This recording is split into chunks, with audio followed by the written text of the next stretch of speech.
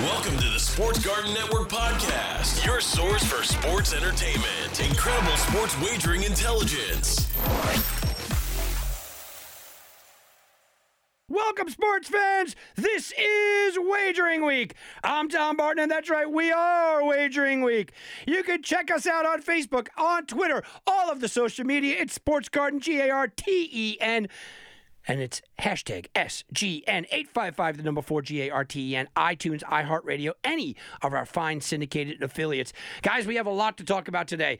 Look, I haven't had a chance to talk to you guys after the Super Bowl, so we'll touch on that briefly, but I don't really want to go way too into that. Touch on the quarterbacks and what situation we have with the new quarterbacks and where they might go, where they might land. We'll touch on that. If we have time, a little college basketball, a little NBA. We also have David Danzies coming on. David, listen, he's now part of a brand new venture, but he's still doing the same thing, writing about the Atlantic City gambling scene. We're going to talk to him. How did the Super Bowl treat Atlantic City and New Jersey as a whole?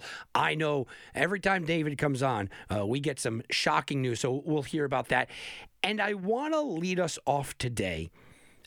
Before we go back into the Super Bowl and everything, I want to lead us off today and tell you I found something huge in Major League Baseball.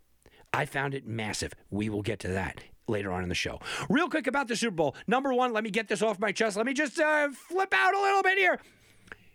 The guy that ran on the field, that Kevin Harlan was like, pull your bets up. That guy, yeah, he didn't make those bets. Can we stop with the nonsense that this guy made those bets? Enough. He didn't make them. First of all, the guy said, I had somebody go down to Las Vegas and put a bet in for me. That's not a thing. That's not a thing. No sports book in Las Vegas is offering, would you run onto the field if somebody's going to run onto the field? That's not a thing. So his other out, okay, first of all, you caught in a lie, buddy. Number one, moron. Okay, now your secondary, well, it was an offshore thing. Was it really? So how many offshores? Because on weird prop exotic bets like that, it's usually about $100 or $200 limit. So how much did you do? You had to get about, 500 friends together, all open up brand new accounts? And if you open up 500 brand new accounts across the term, you don't think that these guys talk to each other and they all see everyone's going in on yes on one single weird exotic prop bet? So that's BS too. I call it BS twice. Now, the final nail in the coffin, okay? Literally. Forget that. Not even a nail in the coffin. How about the concrete around the ankles? If you were going to some dude, hey, listen, I'm a guy on the corner over here. What do you want to make a bet? You're going to run on just... If you had that guy, right, and you wanted to go to your corner local dude for this kind of exotic bet, right? Oh, God. And he found out you were the one who ran on the field? First of all, you're not getting paid, moron. Second of all, come on. Let's be honest. That didn't happen. So this guy didn't make the bet. Stop giving him attention. Stop right there. That's number one. I had to get that off my chest. I had to. And the good thing is, and I put this out on Twitter, by the way, the good thing is this, is that everybody in the sports betting community has rallied together, and we're all in on this one, right? I have problems with other handicappers. Other handicappers have problems with me. We all kind of are fighting for the same kind of coin here. And people just overly handicappers generally don't get along. I see arguments and fights. I kind of get along with everybody, but people have arguments. Everybody in the community, the sports betting community, everybody's going, yeah, that guy's full of it. Everybody's saying it, man. And take it for everyone's word, right? We are the experts. It didn't happen. Now, as far as the Super Bowl itself, just a quick little recap here, because I don't really like to go back. We always like to talk forward. Quick little recap. Tom Brady's GOAT. There's no question about that, of course. But let's talk about Patrick Mahomes now. The guy's been in 3 AFC championship games. He's only walked away with 1 Super Bowl. I like Patrick Mahomes. You guys heard me gushingly talk about him. But it seems like the over-defense now. Oh, my God, what a great game he had because he threw it like he was throwing a Nerf ball diving into a pool. That doesn't mean you're having a great game. He had 75 yards passing midway through the third quarter. Now, did his receivers give him problems? Sure, they dropped a couple of passes, including Tyreek Hill, who, by the way, led the NFL in drops this year. Couldn't happen in a nicer scumbag. So Yeah, that helped. Was the offensive line a disaster? Of course. He got pressured more than anybody else in his Super Bowl history. So, yes, of course that was an impact. But don't tell me he played well. You can tell me, look, the guy didn't play great, or you could say, yeah, you know what, it was the offensive line. Give me all the excuses you can. Don't tell me he played well. Patrick Mahomes didn't play well, and he didn't play well in last year's Super Bowl. And he didn't play well in the AFC Championship game year before that. I mean, there are times when Patrick Mahomes is allowed to not play well. Going into next season, do I think it gives him fuel? Sure, I do. Do I think Kansas City's going to be back in the same position? More than likely, yeah. They're the Super Bowl betting odds-on favorite at 6-1 right now. Green Bay's number 2 at 9-1. Tampa Bay comes in 10-1. They opened up at 12-1. And you got a bunch of teams at about 12-1 right after that. The Rams and their brand new quarterback, and Matthew Stafford, comes in next. So, if I'm making a bet today, I'm not betting on 6-1 Kansas City because I think it's a pretty stacked AFC. But if you're asking me who's going back to the Super Bowl next year, I'm going Kansas City. They still got Mahomes. Mahomes is still a fantastic, fantastic player. Still got that offense. And, yeah, I think it's Kansas City. But on the other side, you know what? It's going to be very difficult to convince me that's not going to be Tampa Bay. Now, I'm not ready to jump on the bandwagon where everyone's sitting back and telling me that the Tampa Bay Bucs are going to be better than they were because, let's just be honest, there are a lot of question marks out there. And the question marks that are out there are, is Godwin coming back? Is Fournette coming back? Sure, you're going to get O.J. Howard back. Does that mean Cameron Brate isn't going to be a big part of it? Gronk said he's coming back. That's great. Is Ndamukong Suh coming back? So you have a lot of question marks. But as of right now, I look up and down the NFC and I see Aaron Rodgers, who can't win anything. I mean, look, the guy crushes and just destroys the regular season, gets into the playoffs, and gets blown over by a feather. He's the softest quarterback maybe I've ever seen. Choke artist galore, Aaron Rodgers, right? There's nobody in the NFC East. We know that. Unless Dak Prescott comes back and just rejuvenates that team, yeah, you could take a stab maybe on them, but look, there's still some problems there in Dallas, so I don't like any of that. Philadelphia's a mess. We know that. Washington, Giants, nope. You go through Minnesota, come on. Detroit's not even a question mark. The Bears, maybe if they get Watson, but that's that. And then look at Brady's own division. New Orleans has to take a step back without Drew Brees. I don't know what they're going to look like. Carolina's an up-and-coming team, not quite ready. Atlanta looks like they're a mess. And then you got everybody in the West, and everybody in the West thinks they have a chance. Arizona, well, let Kingsbury win a little bit before we give them anything. Russell Wilson's complaining he wants out of Seattle. The Rams, well, you got a shiny new guy in Matt Stafford, but you got an old offensive line, and let's see you do it. And then you got San Francisco, who I think is going to be a player in this thing. But again, I'm not sure about Jimmy G, and is it going to be Jimmy G?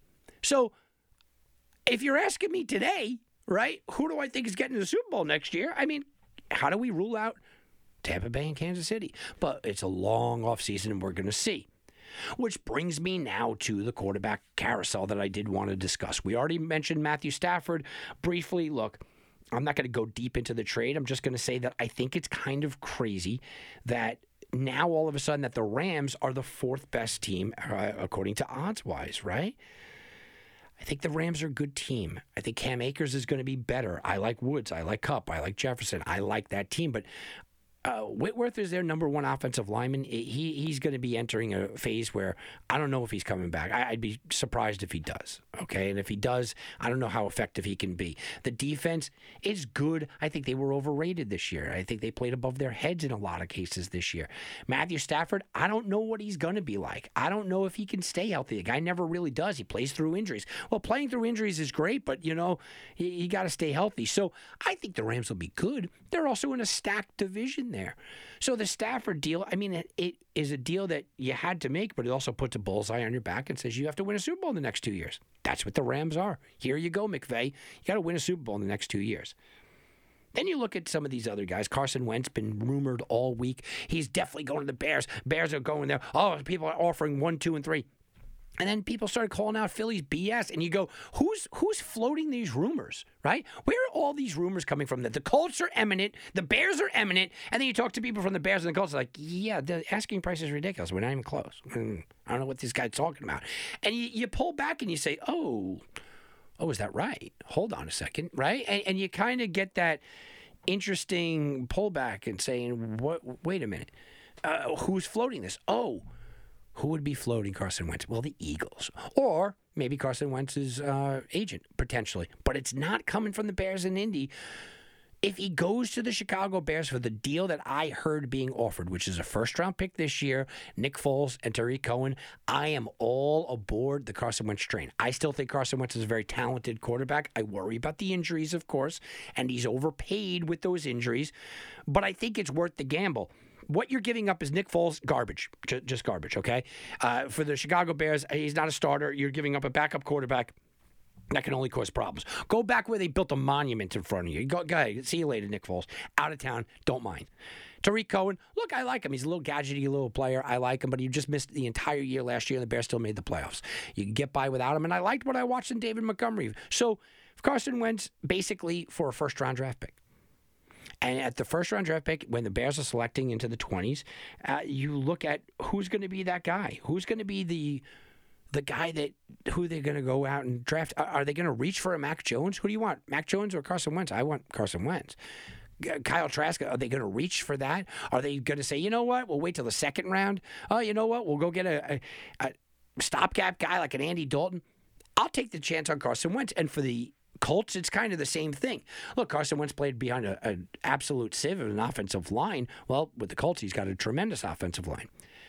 So I think Carson Wentz is going to work wherever he goes, if he goes, and I'm not fully convinced he goes.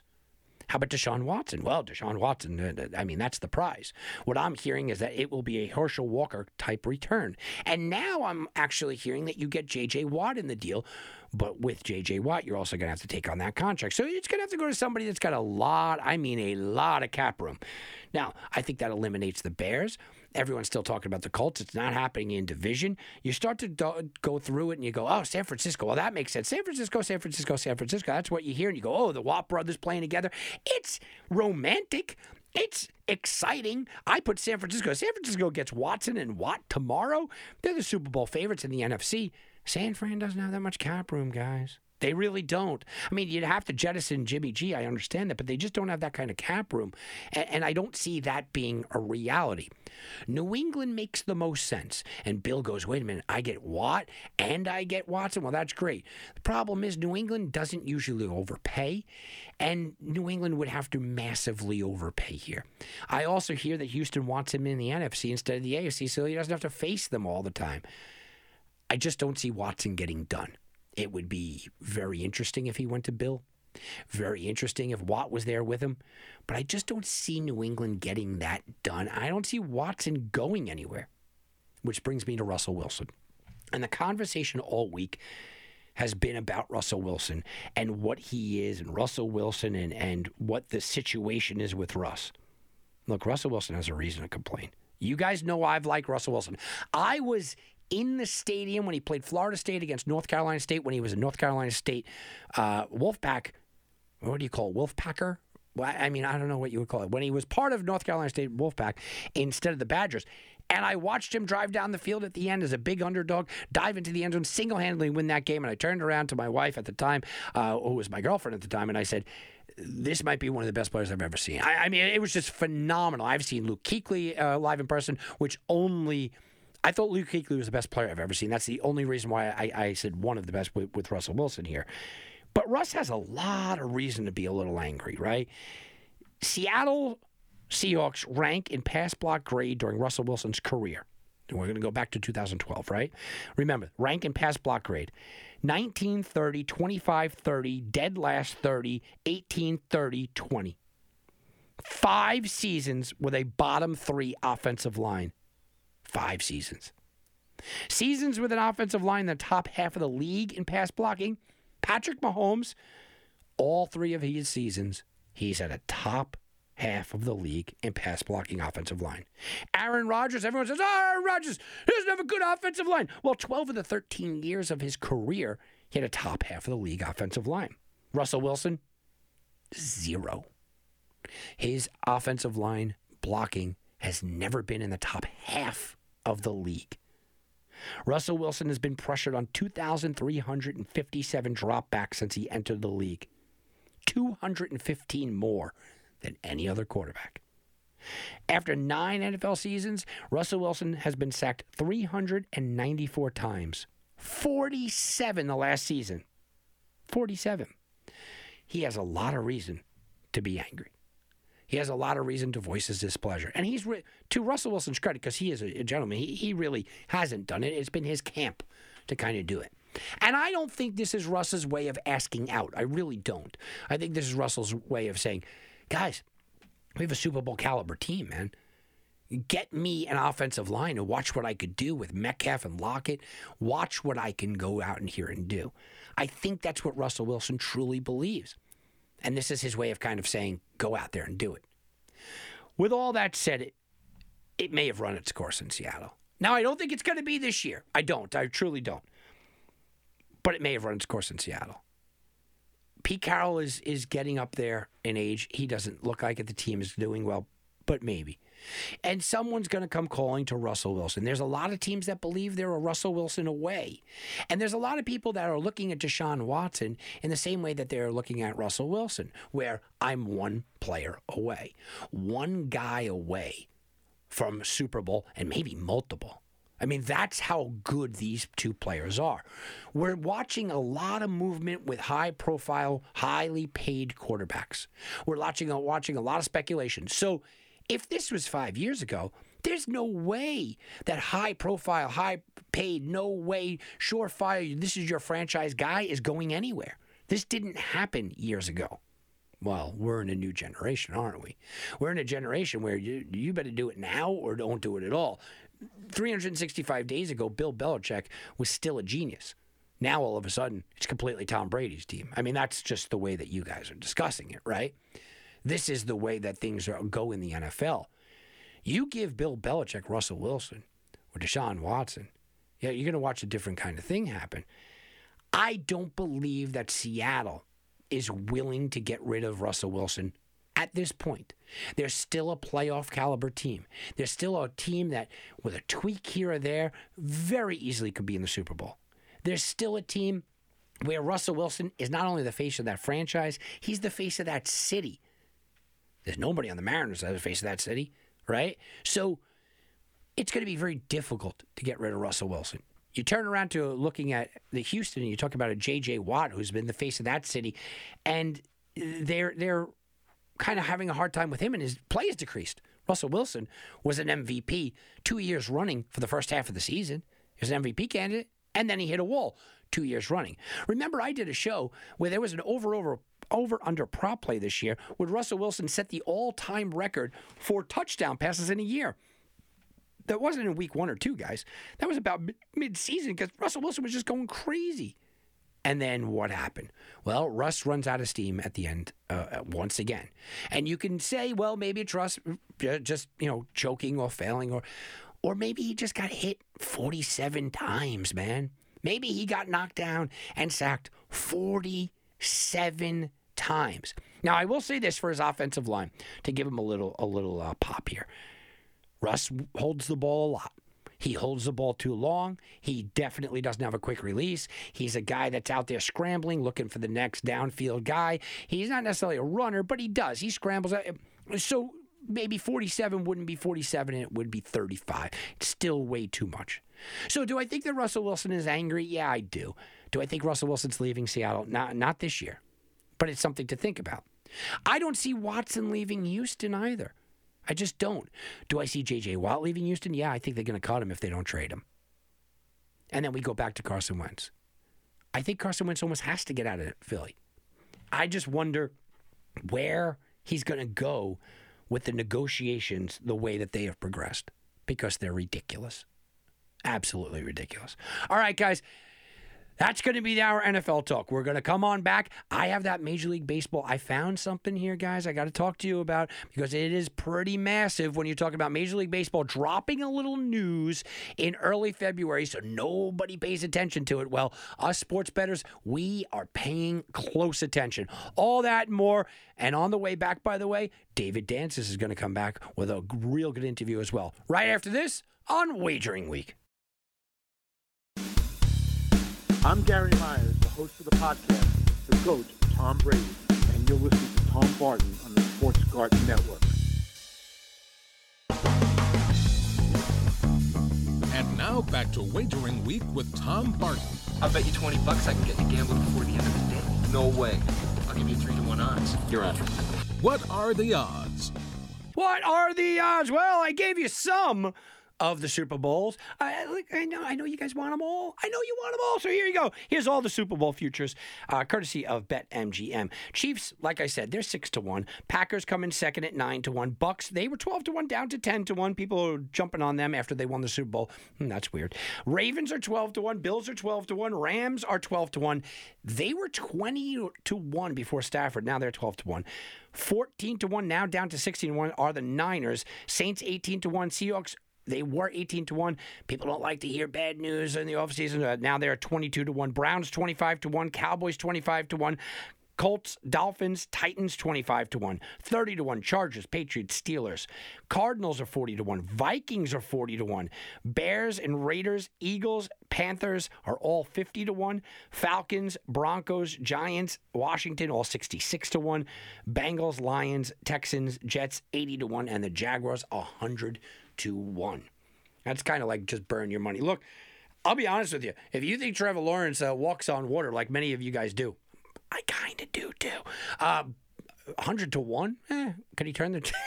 Can he turn it around? How about 100-1? Him and Urban Meyer, right? I mean, come on, 100-1. But let's be honest. Look, where can you find the value? You're not taking a shot at that, even though it's tempting. You're not taking a shot at that at 100-1. It's just not enough. Some people will talk about, well, Washington and the Giants. Look, if Washington got Deshaun Watson, 66-1 would look great. It would look great with that defense. That would look great. Giants, I don't think are quite there. Washington, if you believe, now look, they signed Taylor Hanke, so maybe not. But if you believe that they were going to get a Deshaun Watson, Washington 66-1 would be a nice payoff. Panthers, they were 66-1. Now they're 50-1. I'll say it again. It's the same kind of thing. Deshaun Watson flips this needle so big. If the Panthers, who've been rumored, got Deshaun, they're 50-1, looks good. If they don't, it looks bad. Teddy Bridgewater's not winning the Super Bowl, guys.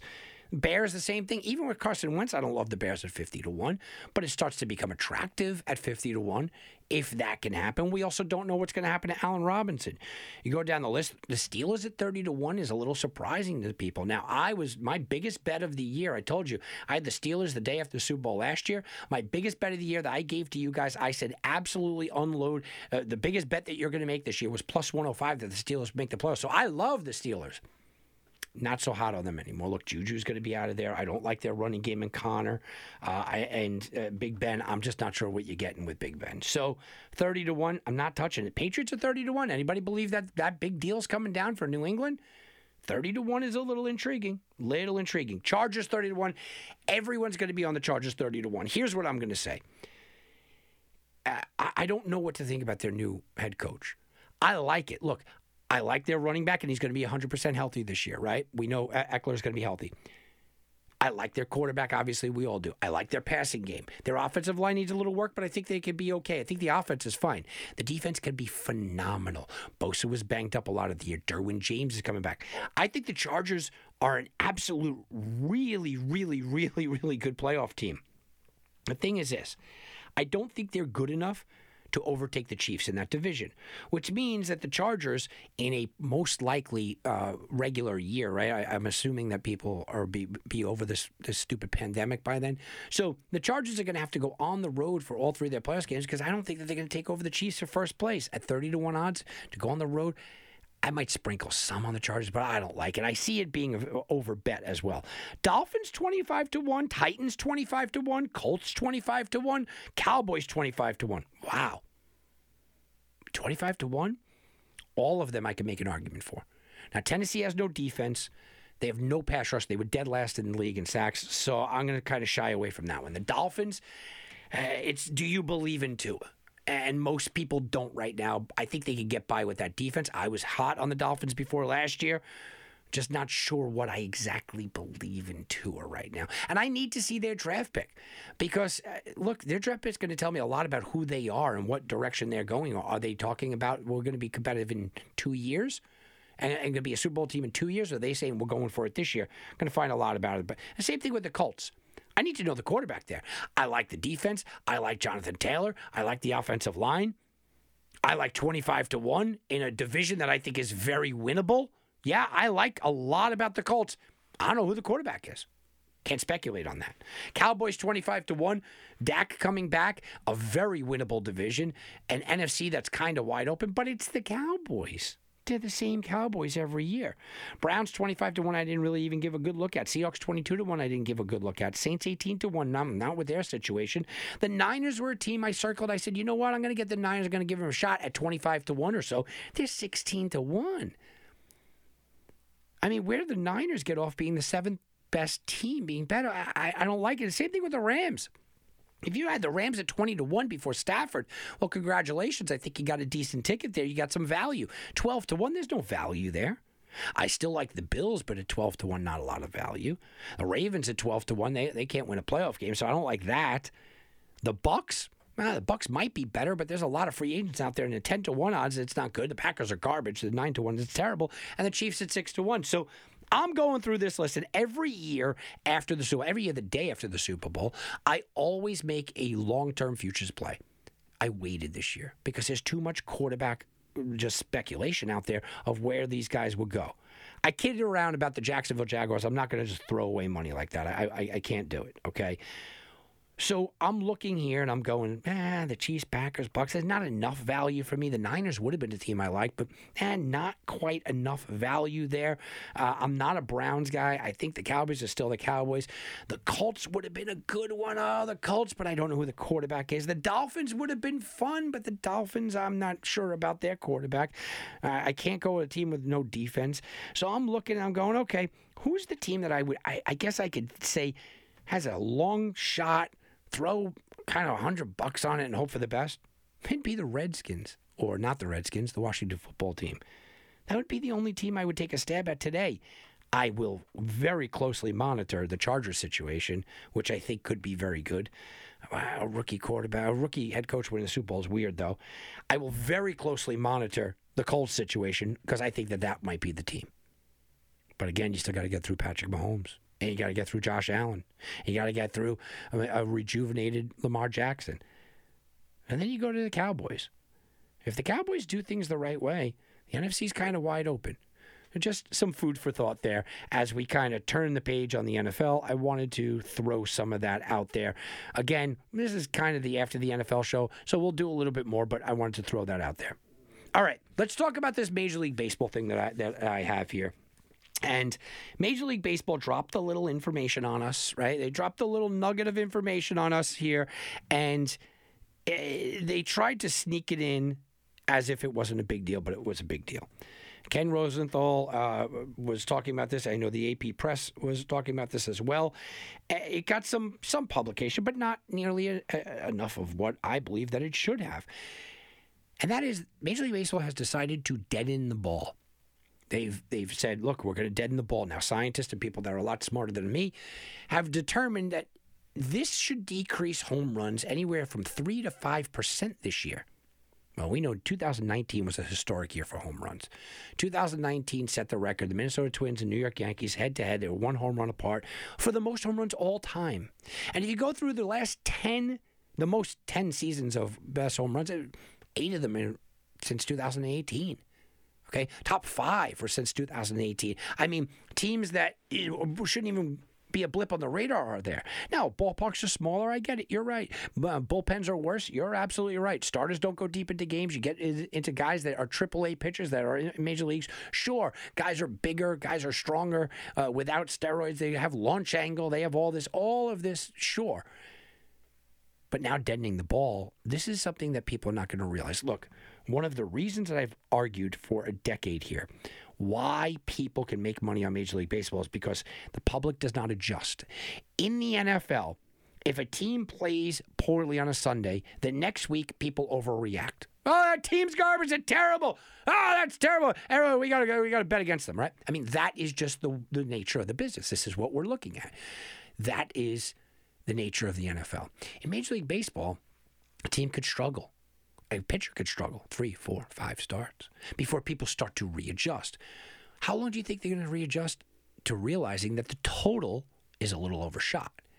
That the total that was routinely when we were growing up, I mean, even 5 years ago, the total was 7.5 or 8. Last couple of years, it's been 8.5 or 9. How long until people realize that that ball isn't flying out of the ballpark that quickly? And who's to benefit the most? Well, going through a lot of these guys, a guy like Tyler Glasnow led the league in home runs allowed. A guy like Chris Paddock led the league in home runs allowed. Both of those guys are on the cusp of maybe being an ace. They take away some of those home runs, they become an ace. But the guy I think benefits the most is a guy that is plus 350 to win the AL Cy Young, and that is Garrett Cole. I think Garrett Cole has a phenomenal, phenomenal season. I thought Garrett Cole would have a phenomenal season before this. Not only because he is on the New York Yankees, but there's a lot of factors here. First of all, Garrett Cole had a home run problem last year. He allowed 12 home runs early on and just never kind of recovered. The long ball. You could say it's Yankee Stadium, sure. But Garrett Cole's a professional. Garrett Cole's a multiple-time, just dominant pitcher, a Cy Young winner, right? We know Garrett Cole took the offseason and said, I'm going to stop these home runs. You've heard him give interviews where he said, you're going to watch me stop the home runs. The home runs have gotten to me, and it's just going to end. So you have one of the best pitchers of our generation making a concentrated effort to keep the ball in the ballpark. And you have Major League Baseball saying, you know what? We're going to make a concentrated effort to keep the ball in the ballpark. And now you have a plus 350 number out there. Who's his biggest competition? Well, just for fun's sake, let's talk about some of the competition that he has for AL Cy Young. Well, Shane Bieber is obviously one, sure. Okay, Shane Bieber is going to be on a tanking team that just lost their star defensive shortstop in Francisco Lindor, and he's coming off a year that you just cannot repeat. Lucas Giolito is a very, very good pitcher. I've never looked at him as elite Cy Young kind of stuff. And the guy number 4 is Tyler Glasnow, who led the league in home runs. And he's going to be on a Tampa Bay team that is going to take a step back this year.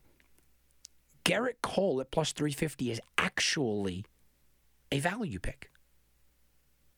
Actually a value pick. For you fantasy guys out there as well, keep this all in mind as well, because when you turn around and you're talking about value plays and who else, stolen bases are going to be at a premium this year because everyone's hitting home runs, and even the home runs will come back a little bit. It's something to think about. All right. We are going to talk to David Dantis in a couple of minutes here, but I want to go over just a few news and notes, right? Well, we're past the NFL season. People start listening to the show going, well, you know what? I don't really bet anything else. Well, why not? Because you can make more money betting these things. So let's talk about college basketball real quick. And this is my soapbox moment that you'll probably hear me say every year. March Madness starts in March. I'm not sure why this is a difficult conversation. Everyone talks about March Madness, and they're talking about the brackets. No, March Madness starts with the college basketball conference championships and the leading up into conference championships. If you really want to get into it, March Madness has already started. Once you get into conference play, that's kind of the madness, and that's where we're in now. So I wanted to point out one conference and just kind of give you a little overview here, and that's the ACC. I lived in Raleigh. I lived in Cary. I lived in that area for years. I was right in the middle of North Carolina State, North Carolina, and Duke. It's right there, right? Stone's throw away from Wake Forest. I used to go to Florida State games because of the Alumni Association. I know the ACC. We've been up to Boston College games. I went to school in Boston. I know the ACC. And every year when I look at my handicapping at the end of the season, I do a division and conference and everything else in sport. The ACC is one of my biggest producers. So I think I have my finger on the ACC. This is the weakest I've ever seen the ACC. It goes without saying that the ACC year in and year out, I always have going to the Final Four. I always have going into a championship game because they're going to go through a gauntlet schedule. And I think the gauntlet schedule is a good thing for teams. I think the gauntlet of going every single day and facing an elite competition and elite athletes, when you get into the tournament, that helps you. And I've thought about that for 20 plus years in sports betting. I've always ridden the ACC teams, used to be the Big East teams as well. I've always ridden these conferences that go up against big time teams. This is not the ACC that you think of. Now, I liked Virginia before the year, and I told people, look, I picked Gonzaga, but I told people I thought Virginia was going to go to the Final Four, maybe even the Final Two. This is not a knock on Virginia, but the ACC is down. Boston College is garbage at 1-7. Wake Forest is a disaster at 2-8. Miami Hurricanes 3-10, dumpster fire. NC Wolfpack 4-7. Notre Dame's 5-7. They're all garbage. Here's one: Duke's 5-6. Yeah, Not really a gauntlet when you have to go up against Duke, right? Not really a gauntlet then. Syracuse 5-5, don't believe in them. And Syracuse's once vaunted defense, all of a sudden, they're an offensive team? I don't know about that. Pittsburgh, yeah, Pitt might get into the tournament. Same thing with Syracuse. Are they doing anything there? Absolutely not. And you're not going through that tough schedule when you're facing Pitt or Syracuse. Clemson's had a couple of nice games, right? I mean, in conference, they're only 6-5, but they're 12-5 overall. You could turn around and tell me that Clemson's a decent team this year. Decent doesn't really cut it in the ACC. Georgia Tech, 9-6 overall. Yeah, I mean, they play well at home sometimes. Again, not a team I'm really looking at. So now you go to the top 5. Only 3 of them are ranked. That's ridiculous. Only 3 ACC teams are ranked. And North Carolina Tar Heels, 12-6. They're 7-4 in conference. Probably better than what we're giving them credit for. But then again, their name recognition, you could probably make some money betting against them because they're always going to be a little overrated. As far as the tournament goes, are they a threat? When we're talking about threat, I mean, are they a threat? Absolutely not. North Carolina's not going anywhere this year. You think North Carolina's going to the Elite Eight? Going to Sweet 16? No. Louisville, a team that's taken a step back this year, 11-4. Now they're good at home at 8-1. Can't win on the road. That's not good for the tournament, right? They're again another team not ranked. I don't think they should be ranked. Name recognition will get them far. They'll get them into the tournament. Maybe win a first round game. They're not a threat. Let's go to a team that is ranked number 18 overall, Virginia Tech. VTech, 14-4. Impressive, 8-3 in the ACC. How impressive is that now? How impressive is 8-3 in the ACC now? Anybody really believe in Virginia Tech and the odds that Virginia Tech could be a Sweet 16 team, Elite 8 team? No. Again, another ACC team, guys, that they're living on the reputation of the ACC, and they're not really holding up their end of the bargain. Florida State coming in at 17. Same sort of situation, and they play Virginia on Monday, by the way, in what should be a very good game. We'll find out a lot about Florida State this Monday because they're playing Virginia in Florida State. Florida State traditionally plays really well there, but Florida State for years just cannot score on this Virginia defense. So Florida State's at 17. They're 10-3 overall. Now, they had some time off here because of the pandemic and whatnot, so you could give them a little bit of leeway. But again, I was in Florida State last year. I think FSU had a good shot to make some noise last year. Well, I'm not on them this year. This year is not that kind of team. So with all that being said, we're in an ACC where going into the tournament, I'm usually arguing that like 8 teams from the ACC should be into the tournament, where 4 or 5 teams could legitimately get into the Sweet 16. I'm usually arguing 2 teams in the Elite 8, maybe 2 teams in the Final 4 from the ACC. Guys, it's not there this year. There's only Virginia. Only 13-3 Virginia. Only Virginia is 9-1 in conference. Only Virginia that has any kind of opportunity here to win anything big in the tournament. Now, here's what I'm going to say about Virginia. Before the year, I liked them. Before the year, I was on top of them. Their defense is still very good. We know that. Their coaching is phenomenal. We know that. I don't know who this team is, though, because they didn't go through the gauntlet. They didn't have to take on the Duke, the North Carolina of old, the Louisvilles. They didn't have to go week in, week out, night in and night out and take on the upper echelon ACC roll call staff. They didn't have to do that. No. Virginia actually is playing in an ACC that is a weaker conference this year.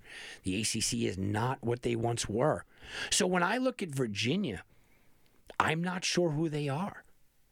I know that they have a good defense. I know they're very well coached. But I don't know if they're among those teams. And when I say those teams, they're clearly not Baylor and Gonzaga. That's 1-2, sure. I think that 3 spots open. Is Virginia potentially in that 3 spot? Maybe, but I don't know because of this ACC. It's very possible that by the time when we talk next week, VTech and Florida State drop out of the top 25 and the ACC has 1 top 25 team. It's very possible. Very possible. Or Florida State could beat Virginia. VTech could have a good week, and he could have 3 teams inside the top 15. Maybe Louisville or North Carolina jumps into the top 25. That's possible as well. But right now, I wanted to talk about the ACC because it's traditionally a mega conference. And one of the reasons why I like them deep into March is because of the conference, because of the schedule, because of who they face day in, day out, constantly. The barrage, I think that barrage prepares you for March Madness. Now, I'm not telling you that Virginia can't move on in March Madness and do some things, but they're taking a different path this year. That is something to pay attention for the future, and this is now Bet to the Future. We're sending you back to the future. Okay, all right. Bet to the Future. Bet to the Future. Well, let's talk a little NBA and the MVP odds. They are moving. So let's talk about, this is coming from PointsBet. LeBron James plus 250. That's where he's sitting at number 1 overall to win the MVP. Joel Embiid sneaks right into number 2 at 4-1 odds. His odds have been jumping up ever since the Philadelphia 76ers have figured out how to use him. Jokic, the Joker, 5-1. His team isn't playing well, but man, Jokic is dominating. Kevin Durant, 8-1. He was 10-1 before the year, so not much of a move, but he's number 4 on the list. Luka, 9-1. Another team not doing so well, but Luka at 9-1.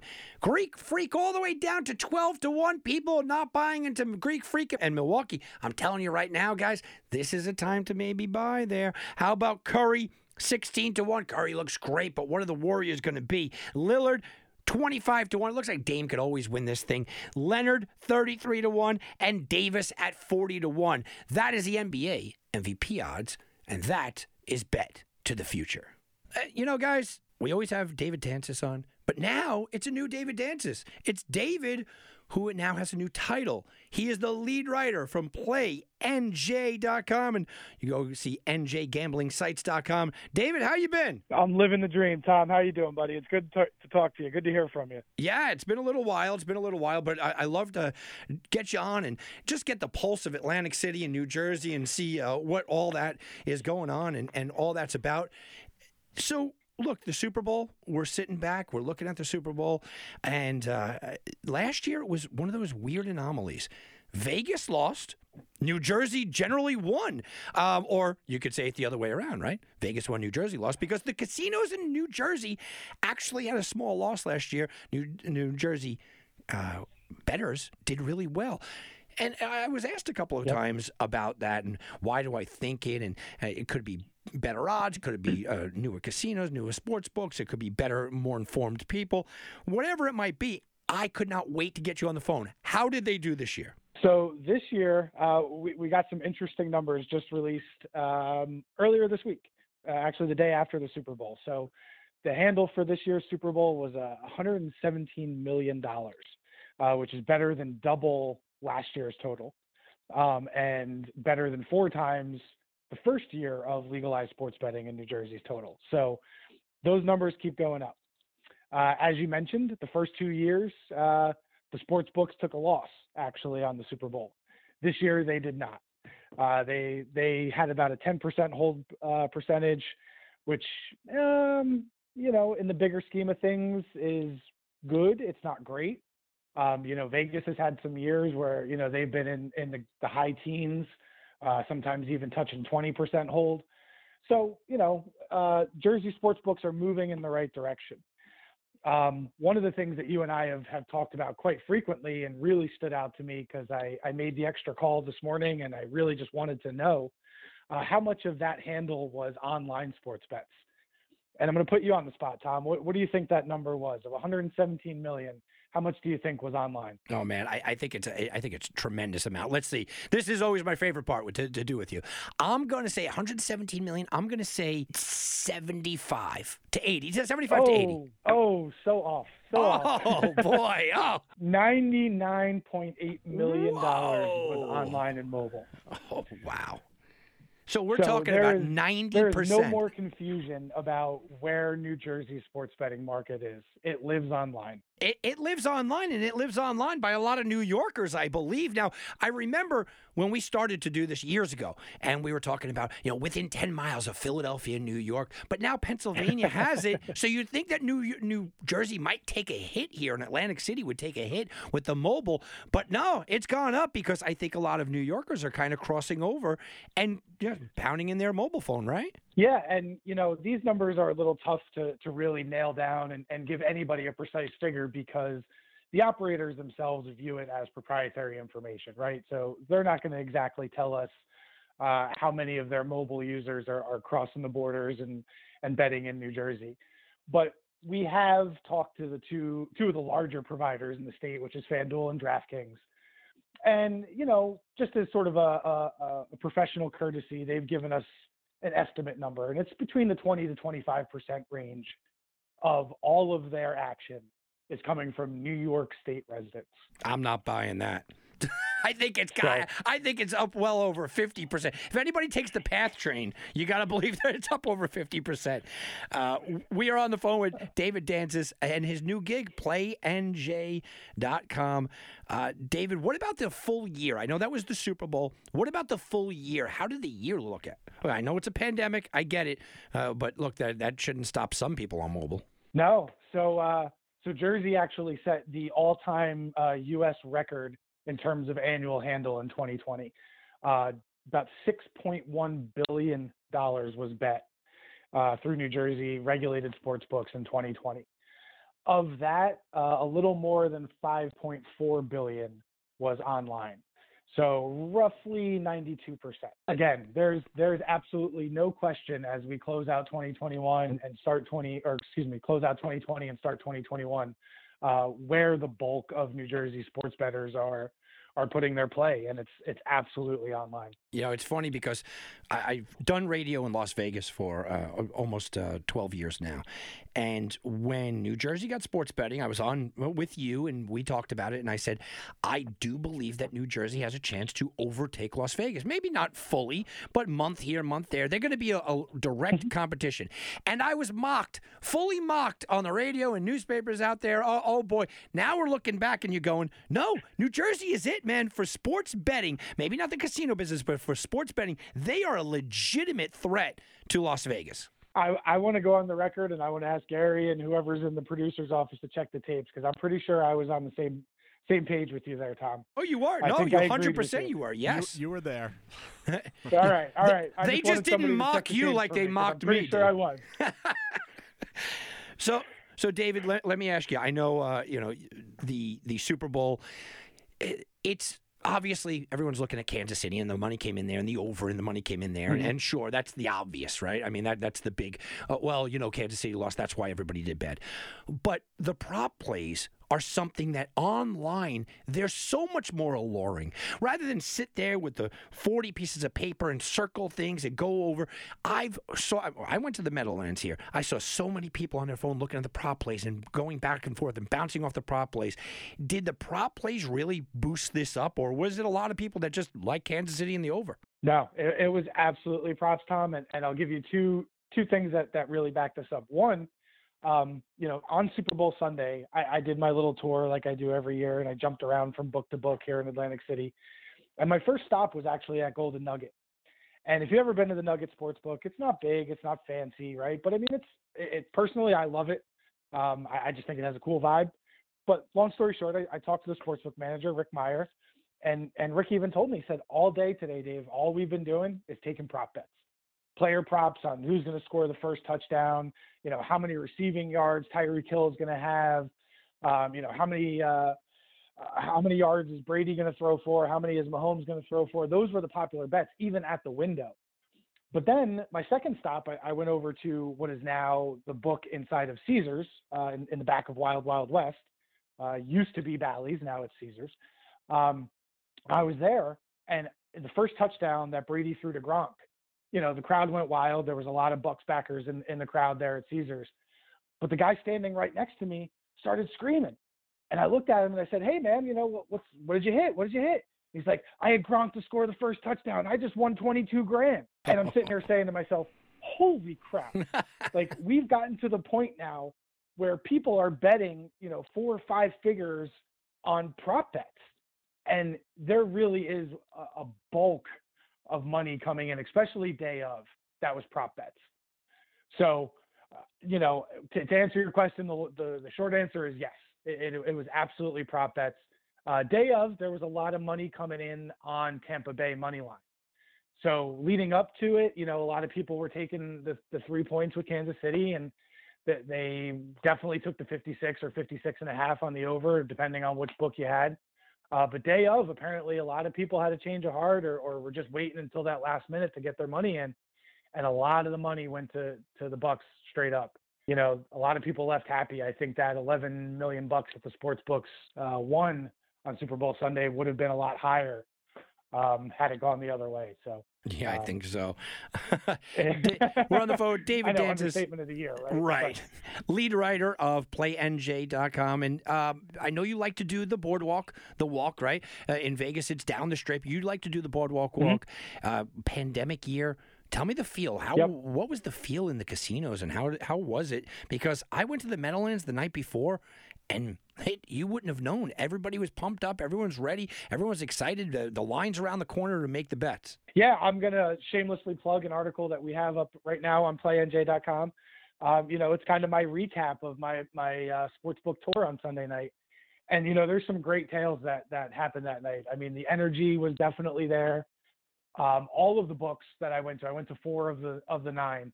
All of them were booked to capacity, right? I mean, obviously here in New Jersey, where the state government has put a capacity limit on the sports books and the casinos, you know, so they were adhering to that. You know, obviously that makes things a little bit different, but not really a whole lot. You know, you couldn't tell that people had been cramped up for the last 11, 12, 13 months, whatever it's been. I mean, it looked like business as usual, just a little less space. You know, I'm thinking specifically of the book in Caesars. Usually there's about 200 seats in there, those real comfy recliners right in front of the big screens. There's probably about 50, right? So, you know, not as many. They're all spaced out in groups of 2, but still a lot of energy, a lot of life in those sports books on Sunday night. It was good to see. You know, Trop was standing room only. There were people standing around the perimeter. Even at resorts, you know, I got down there in the second half and the game was a blowout, but the DraftKings Sportsbook was filled. You know, there's people sitting at high tops around the book, and it was a really good atmosphere. It was good to see for Atlantic City. You know, the news has been so negative coming out of Atlantic City for the last year with people losing their jobs and, you know, the casino's really struggling. So seeing that level of energy and enthusiasm and excitement on Super Bowl Sunday was encouraging, not just for somebody who writes about the city, but somebody who loves the city too. Yeah, that is good stuff. I'm very glad to hear that report. And I teed you up a little bit because I know it was coming out. So tell me about the new gig, PlayNJ.com. You've been with us for a couple of years, but this is a new gig. I love the new title, lead writer. Tell us about it. Yeah, so, you know, for those of you who don't know me, you know, I've been with the Press of Atlantic City for the last 3 years, and I was wearing 2 hats at the Press. I was both writing about Atlantic City government and politics while also doing casinos and gaming. And, you know, it was kind of like choosing between 2 children, which was my favorite because I love them both, but I really love writing about the casinos and I love the gaming side. And, you know, obviously sports betting has me hook, line, and sinker. So, you know, the good folks over at PlayNJ made me an offer I couldn't refuse. And I started over here just before the holidays. And I really couldn't be happier. You know, I'm really spending all of my time and my energy and my focus writing about something that really interests me now. And you know, that makes all the difference in the world professionally. So I'm happy. I'm stoked to be here. You know, I'd love to get some of your listeners to follow me over to PlayNJ because I'm still doing the same stuff there that I was doing at the Press with a little bit more of my voice in there. You know, you get to hear a little more of my opinions and my thoughts and things that I see in the industry and what's happening. And I have a little bit more of artistic creativity, a little bit more leeway there, if you will. So I'm really happy. I'm stoked to be here. I appreciate you having me on and plugging the new site. But yeah, please go check out PlayNJ.com, NJGamblingSites.com, or you can follow me on Twitter, AC_Danzis. All right, that is David Danzis. David, we will talk to you. I want to talk to you before March Madness, and I might be standing next to you during March Madness. I think I'm coming down. So, David Danzis. I hope so, man. I'd love to see you. Yeah, we got to grab a beer and watch the games and just scream and shout and win some money. Guys, that is David Danzis, lead writer, PlayNJ.com. I love to hear that, man. I really do. I love to hear that Atlantic City was rocking and rolling. We went to the Meadowlands. Me and my wife decided, let's take the drive to the Meadowlands. I didn't want to just do the online. I wanted to go to the Meadowlands and see the feel the night before. before, people were pumped up. People were really ready to go. It was exciting, and it is a good time. I don't care what you think about the pandemic and social distancing and wear 7 masks.